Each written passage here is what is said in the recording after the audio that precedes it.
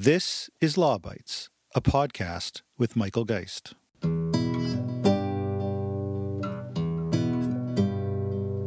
Canada is far, far behind, I think, many jurisdictions. Europe, certainly. The United States doesn't have comprehensive privacy legislation by any means, but through the Federal Trade Commission, there is some element of regulation of privacy, and obviously we've seen that with their latest investigation of Facebook. Canada has a lot of catching up to do in this regard, both at a federal and provincial level.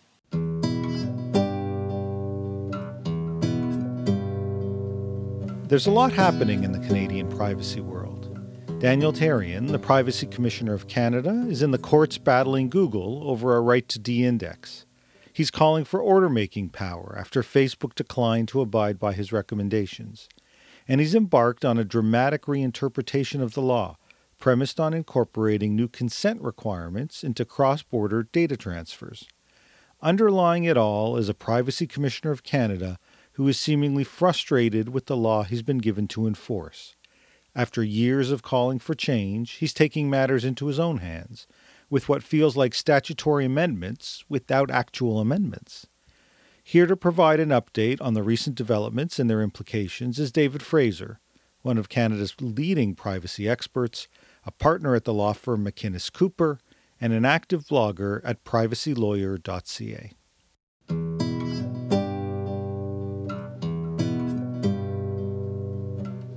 David, thanks so much for joining me on the podcast. Well, it's my pleasure. Thank you. So there is, as I guess is always the case, a lot happening in the Canadian privacy world, but it certainly feels like underlying quite a bit of it is a Privacy Commissioner of Canada who's pretty frustrated with the law that he's been given to enforce. And after years of calling for reform with limited success, there's this sense that he's taking matters into his own hands, almost by reinterpreting some of the law without actual statutory amendments. There's a number of examples, but the one that has certainly caught a lot of people's attention within the privacy world has to do with cross-border data transfers. So why don't we start there? Perhaps you can explain what a cross-border data transfer is and why these issues really matter. Sure. Yeah, certainly they happen quite often. That's just the reality of the way that the world works right now, particularly where it's so mediated by technology. Probably the one that people are most familiar with is you're a Canadian and you're using a U.S. service provider. It could be Facebook, it could be Google, or it could be Amazon or whoever. And the data associated with whatever that activity is going to be going to the U.S. to be processed, or it ends up stored in a U.S. data center. And there's also many examples where Canadian companies take advantage of cloud technology or efficiencies of scale where data is stored elsewhere.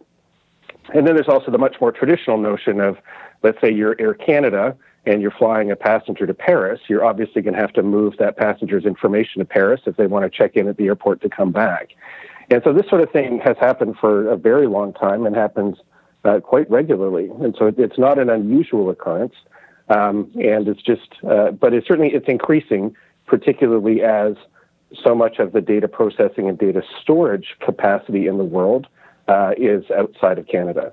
Okay, so we're talking, it sounds like even just from that brief description, this is touching on everybody's lives today, from the kind of communication services they use to their banking, to travel, to just such a wide range of activities, sometimes for the purposes, as you suggest, to store the data or to process it, sometimes because the transactions or activities themselves are cross-border in nature. So I suppose the starting point from a legal perspective is, how has Canadian privacy law traditionally treated these issues? What exactly does accountability mean for my business? Accountability means that you need to make sure someone in your organization is responsible for protecting the personal information you collect, and that you give that person the tools and support to do it right. Since PIPEDA first came into effect in 2001, it hasn't made any explicit distinction between activities that are taking place in Canada and activities that are taking place elsewhere. And I guess one can assume that was probably an explicit choice, because at the time that PIPEDA was being drafted, they already had the example of the European Data Protection Directive, which preceded the GDPR, which did regulate cross-border data transfers, that did require, if you were a data controller in the European Union and you wanted to transfer data outside of the European Union for somebody else to process on your behalf, or if you were doing it on your own, it had to go to a jurisdiction that had adequate privacy protection, or there were other mechanisms that could do that. So there's an explicit regulatory scheme in Europe related to cross-border data transfers, and the drafters of PIPEDA, I assume, expressly decided not to do that, but focused on the first principle of the Canadian Standards Association Model Code for the Protection of Personal Information, which is entitled Accountability, which requires any organization that is kind of the primary custodian of that information, most often the organization that collected it in the first place from the consumer, from the employee, if they're going to transfer information to anybody else to process, regardless of where that takes place, they have to make sure that their service provider implements adequate protections for that information, essentially requiring them to treat it as though they would treat it themselves, subject to our laws. And I've often taken a look at that and seen it as, when it comes to a cross-border transfer, you need to make sure that your contract that you have with your service provider is going to be enforceable, which requires taking a look at the legal system and rule of law in that other jurisdiction and a risk analysis related to that. And I think that's the general consensus among practitioners of privacy law since 2001. Then we had guidance from Jennifer Stoddart, the privacy commissioner at the time, in 2009, related to cross-border data transfers, which essentially made that the policy of the Privacy Commissioner of Canada, and did bring to the fore a notion that, in their view, that consumers should be given notice of this fact, and usually that would be done in their privacy policy. So if you wanted to know where your service provider or where the company was going to be processing information, you'd be able to find it in that privacy policy as part of the openness principle. So you have the kind of working together of the accountability principle and the openness principle that kind of clears the way towards doing that. There's a lot there, and I just want to, in a sense, back up a little bit and unpack some of those pieces. And so what I'm hearing you saying is that back when the private sector privacy law, PIPEDA, as you said, here in Canada was being drafted, there were a number of different policy options presumably available to Canada. They could have adopted the European-style approach that, as you mentioned, essentially establishes some limitations on transfers across borders to ensure that it goes to jurisdictions that have laws that are viewed as adequate. GDPR stands for the General Data Protection Regulation. If it sounds complicated, well, it is. It's a set of sweeping data privacy rules going into effect across Europe, and it applies to any company in the world with customers in the EU. We've got a number of options for the future. For the moment, we meet that adequacy standard, and that presumably could have been a model that we might have adopted, but as you suggest, that's not the one we adopted. We instead use this accountability principle. And as you mentioned, it effectively requires that an organization collecting the data is accountable for it, no matter where it goes. So I trust that means that once your bank or your airline or your social media platform, whoever has collected that personal information, as long as they have appropriate consent, it's up to them to decide where it gets stored, where it gets processed. The Canadian law doesn't really preclude moving it around to different jurisdictions around the world. That's right. And the organization that collected it in the first place, which would be subject to Canadian privacy laws, no doubt, is the one that's on the hook if anything happens to it, even if it's the subcontractor's fault, for example. And so I think that the incentives are built in there to make sure that those protections are appropriately in place, and would be primarily policed by the organization that collected the information in the first place. Okay, right. So they're on the hook for this. Do they primarily achieve that today by way of contract, which you mentioned that's part of what you do? Is there an expectation, though, that they go beyond that? I mean, many listeners will be familiar with all kinds of contracts that nobody really takes the time to read, and there's always questions about enforceability.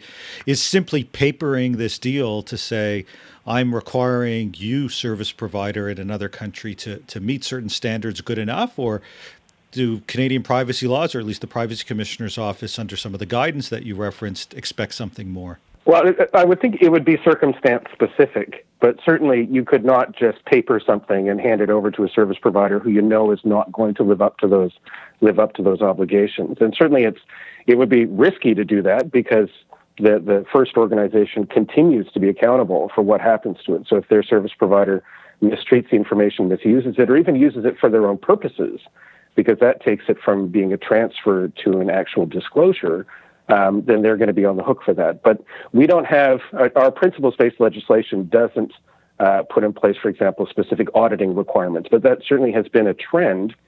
And one thing that's been interesting, because GDPR and actually the Data Protection Directive before it did require these sorts of contracts to be in place between what are called in Europe controllers and processors. There has become a real consensus built up in terms of what these agreements should look like and what the auditing mechanism should be within them. But certainly it's one of the things about, again, principles-based legislation is the sensitivity of the information is probably going to be taken into account, and the greater the risk related to the processing, the greater diligence I think one would have to do in order to make sure that the service provider is capable of performing these and to make sure that they are, in fact, doing these things. Okay, so there's a range of ways in which you would meet your responsibilities, and as you suggest, it's pretty context specific. Now, that's been the approach in Canada for a long time, and there's been guidance in place for about a decade now. But the Privacy Commissioner of Canada, Daniel Therrien, surprised many just a few weeks ago by proposing a significant change. Perhaps you can describe what the Commissioner's office now has in mind. Yeah, and I wouldn't characterize it as kind of proposing a significant change. I guess he announced a significant change with respect to his own interpretation of the statute. So we've had this consensus since 2001, and so for more than 15 years on how cross-border transfers need to be managed. And then certainly we had some formalization of that with Jennifer Stoddart's guidance in 2009. And so what the current commissioner has proposed is that consent will be required for all transfers of personal information. And his guidance focused on cross-border data flows. But I think one of the significant issues that a whole lot of people noticed almost immediately is that because our statute doesn't deal with export of information from Canada at all, it's not even mentioned, if you require consent for a transfer outside of Canada, you have to require consent for a transfer within Canada. And his logic, which I don't agree with, is that a transfer, even though transfers are called transfers compared to disclosures, which in the statute are called disclosures, his view is that a transfer is a disclosure, and a disclosure requires consent, and therefore you have to get consent for any transfer of information. So he's focused on cross-border, but there's going to be kind of collateral effects on any sort of movement of information from one company to another, from one company to a service provider, that I think is ultimately going to be very disruptive. And it's been interesting because I've spoken to a large number of people who practice in this area, many of whom think that ultimately it's not rooted in the statute and ultimately will be probably more disruptive. What, in my personal view, what should have happened, and certainly if he wants to rethink these things, absolutely, I think law reform is part of his job. And he should have had a consultation on the topic with a proposal that would then be taken to Parliament and taken to the government to say, look, that the cross-border data transfers are now a concern of ours. And for some reason, the concern has become more acute since 2001. And this is the way we need to rethink it, rather than unilaterally abandoning what had been the consensus of the interpretation of his statute for quite a long time. And which will really kind of throw a monkey wrench into a whole bunch of things. So one example is you cannot clear a credit card transaction in Canada entirely in Canada. You use your Visa, your MasterCard, or your American Express. That has to be cleared in the United States. That's just the way that the system works. So how are you going to interpose consent into that system? And it's one thing if you talk about it on a go-forward basis for any kind of new collections, use, or disclosure. But most people have credit cards in their pockets that they've had for a dozen years. Is it going to be incumbent upon the banks or Visa to go back to all of those consumers and say, hey, look, we need your consent. Oh, and here's another kind of, I think, defect with the logic, is that if you don't consent, we're going to take away your credit card. which turns consent in that context into a bit of an illusion. Sure, no, it doesn't sound like that's real consent if the option is you have the credit card or you just don't.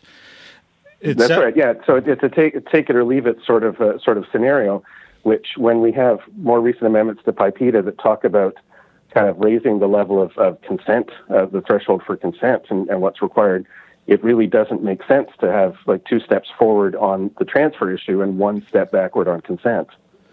Right, and that sounds like, if we unpack what you've just said, it sounds like we're talking about a whole series of concerns. There's certainly the concern about the impact that it would have on certainly current practices, the impact that this would have on much of the data that's already been collected, or the relationships that exist between various organizations and their customers.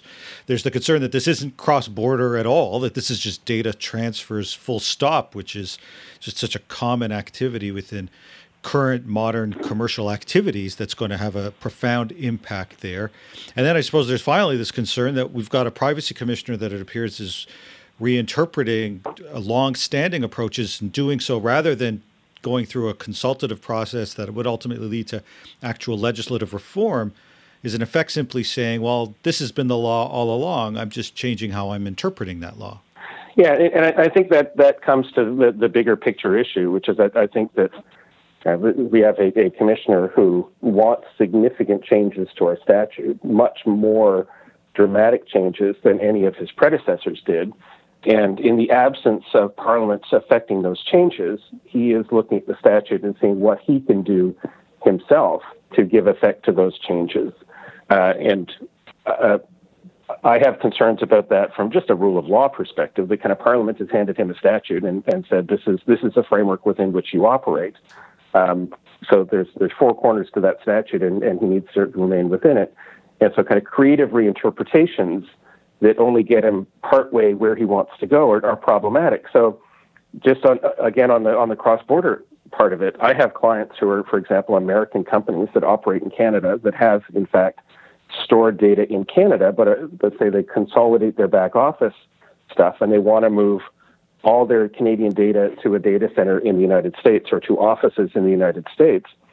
They can do that they're unaffected by this because it's not a transfer from one company to another. It's the U.S. company operating in Canada, moving it to the U.S. And surely if the mischief to be addressed is the cross-border movement of information, that should be captured, but it's not because it doesn't it's hooked into the transfer provisions within Principle 1 and the statute. That's an interesting illustration of how something designed to deal even with cross-border data transfers may not in some circumstances.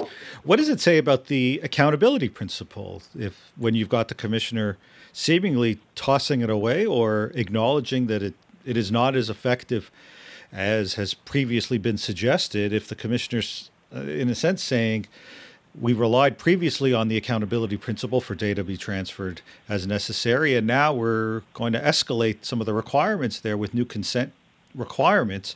That seems to suggest that he doesn't have confidence that the accountability principle provides the level of protection that for many, many years the office has said it does.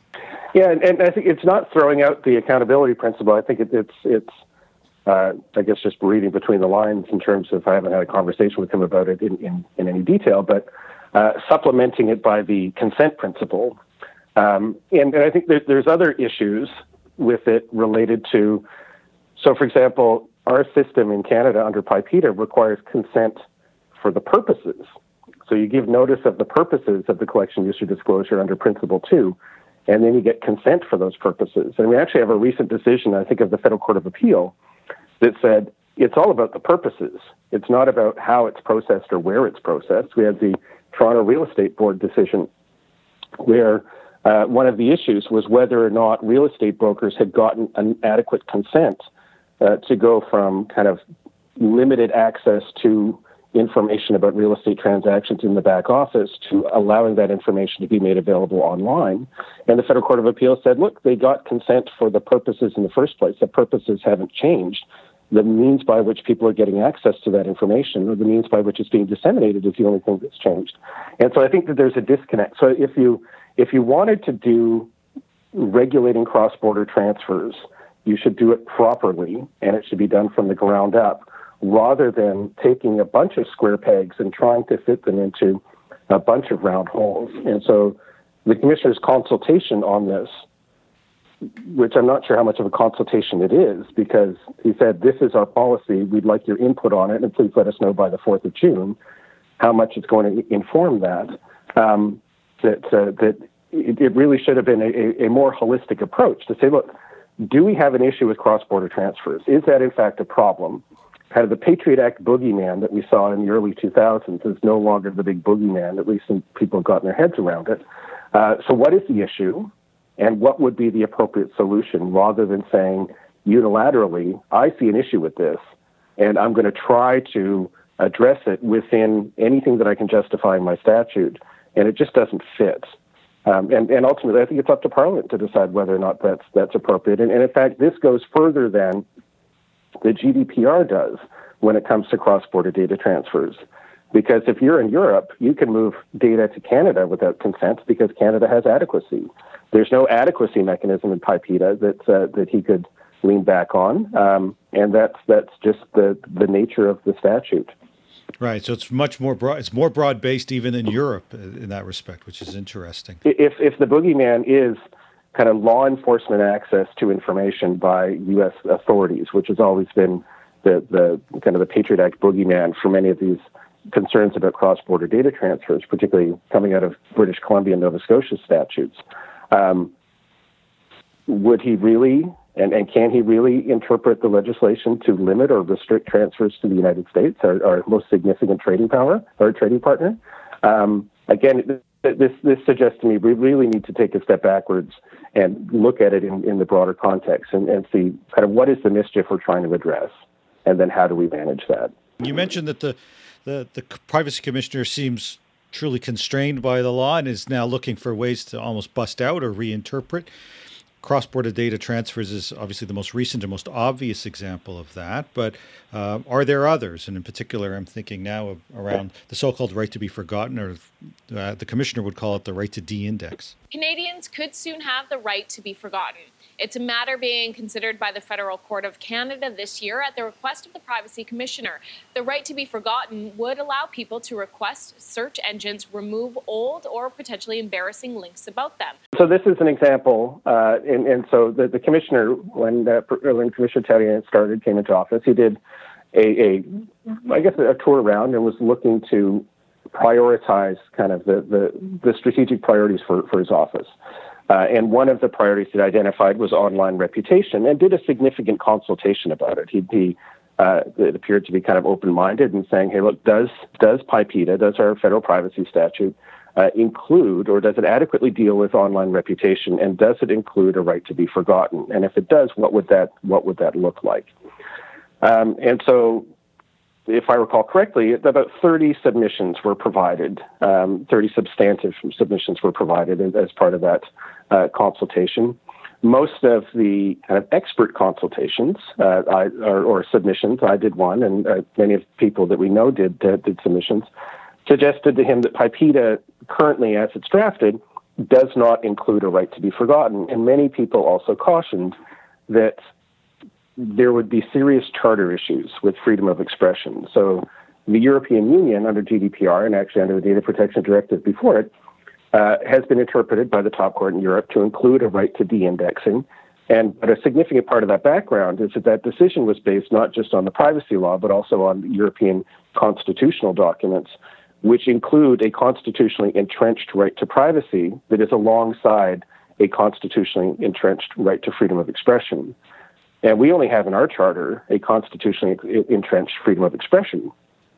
And so there would likely be significant issues. And any law that says that thou shalt not provide particular search results is going to affect freedom of expression and would have to be justified under Section 1 as a reasonable limitation provided by law. And so many people kind of cautioned that this is not something that could just be read into PIPEDA.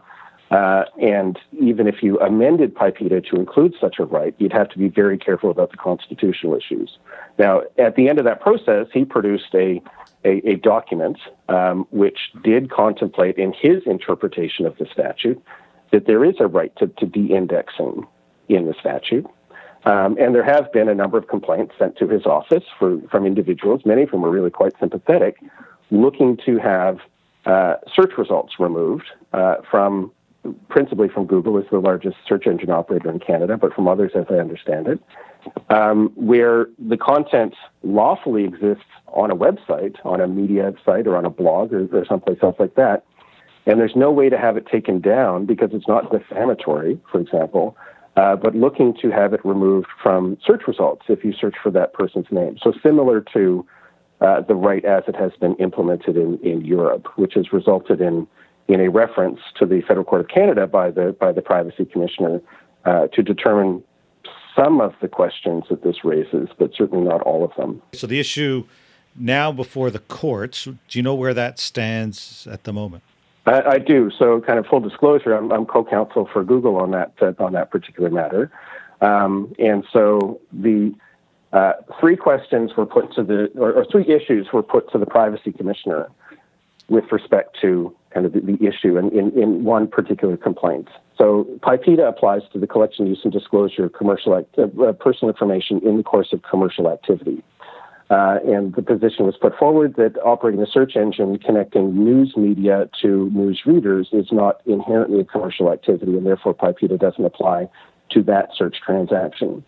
The second issue put forward to the Commissioner was that there's a journalism exception in PIPEDA that says PIPEDA does not apply to where the collection, use, or disclosure of personal information is for journalistic purposes and for no other purpose. And so it was put to the Commissioner that, in fact, connecting traditional news media outlets with readers is a journalistic function, and therefore PIPEDA doesn't apply. And the third issue was that at the end of the day, any requirement under Canadian law by a Canadian regulator to remove links to content that legally exists on the internet infringes the Charter and cannot be saved by Section 1, and therefore the whole thing was unconstitutional. And we had proposed to the Privacy Commissioner a kind of a collaborative judicial review, because during the consultation, pretty well everybody had an opportunity to have their say, but ultimately it was going to be decided by a judge, as happened in Europe. And so we proposed that the three questions be put to the court in a judicial review,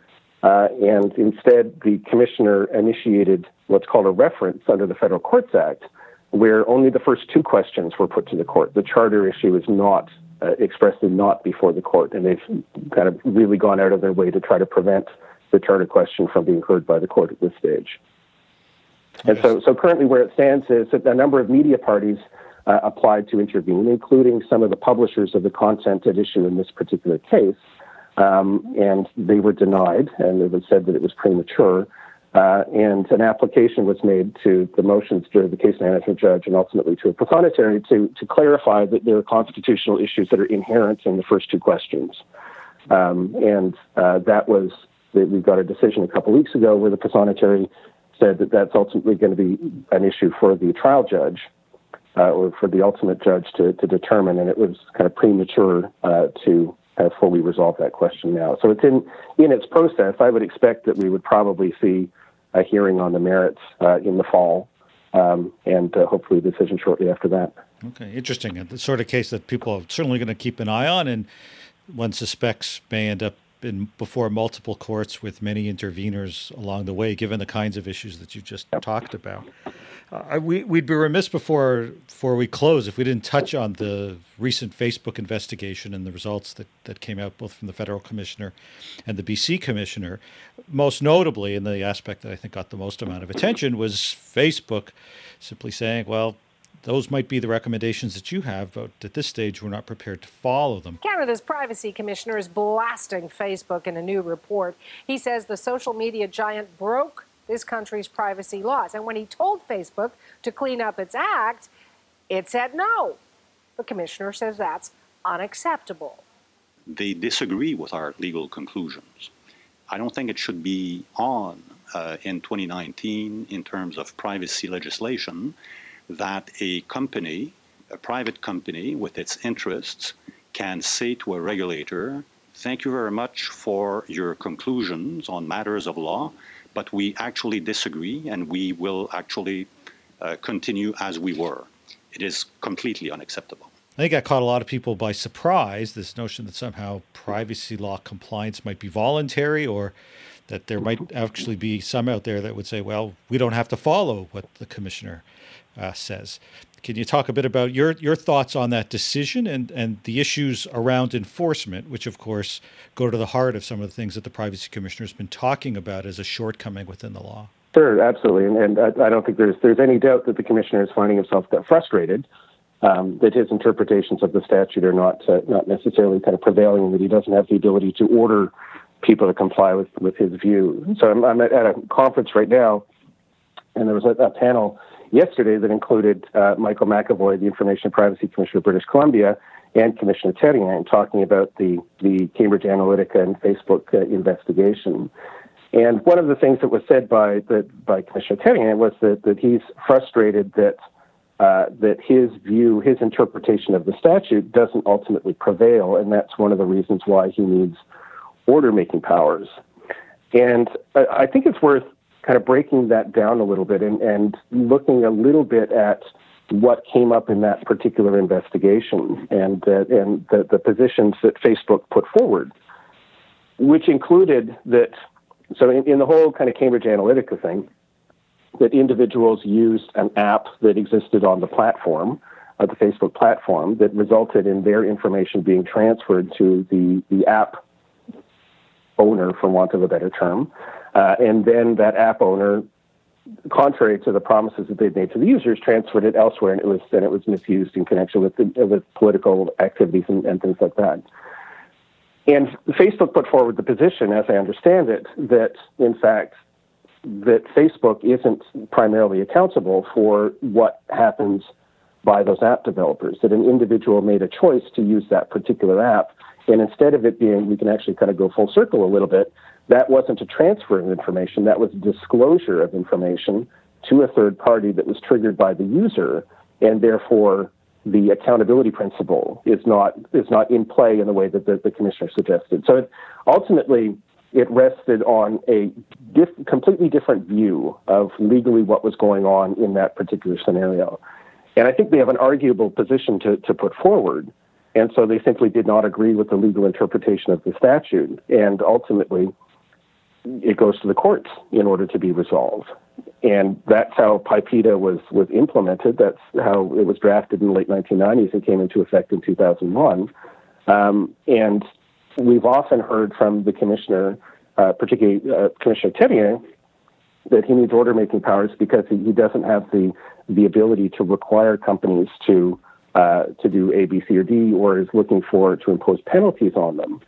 And in fact, our statute was designed so that the parties can take it to the court, and ultimately it's going to be for the court to decide. So things are unfolding, I guess, in a way as they should, as the statute was drafted.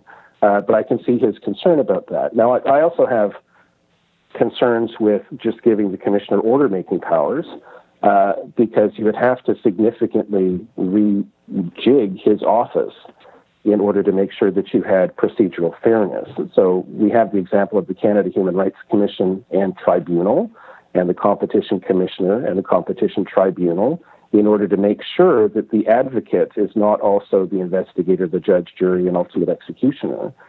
And I would point to the CRTC enforcement folks under CASL, our anti-spam law, as being an example of what actually can go wrong when you kind of include too much of that within one body.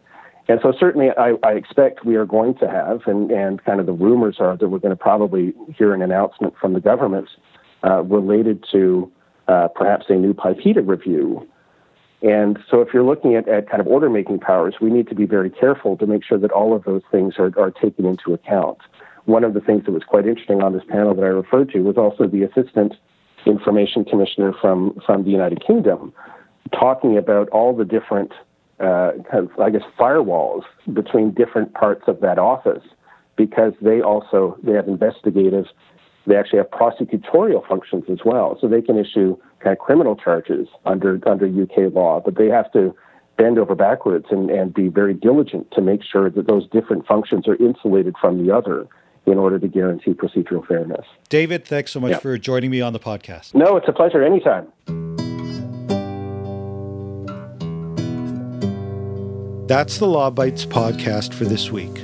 If you have comments, suggestions, or other feedback, write to lawbites@pobox.com. That's LAWBYTES at POBox.com.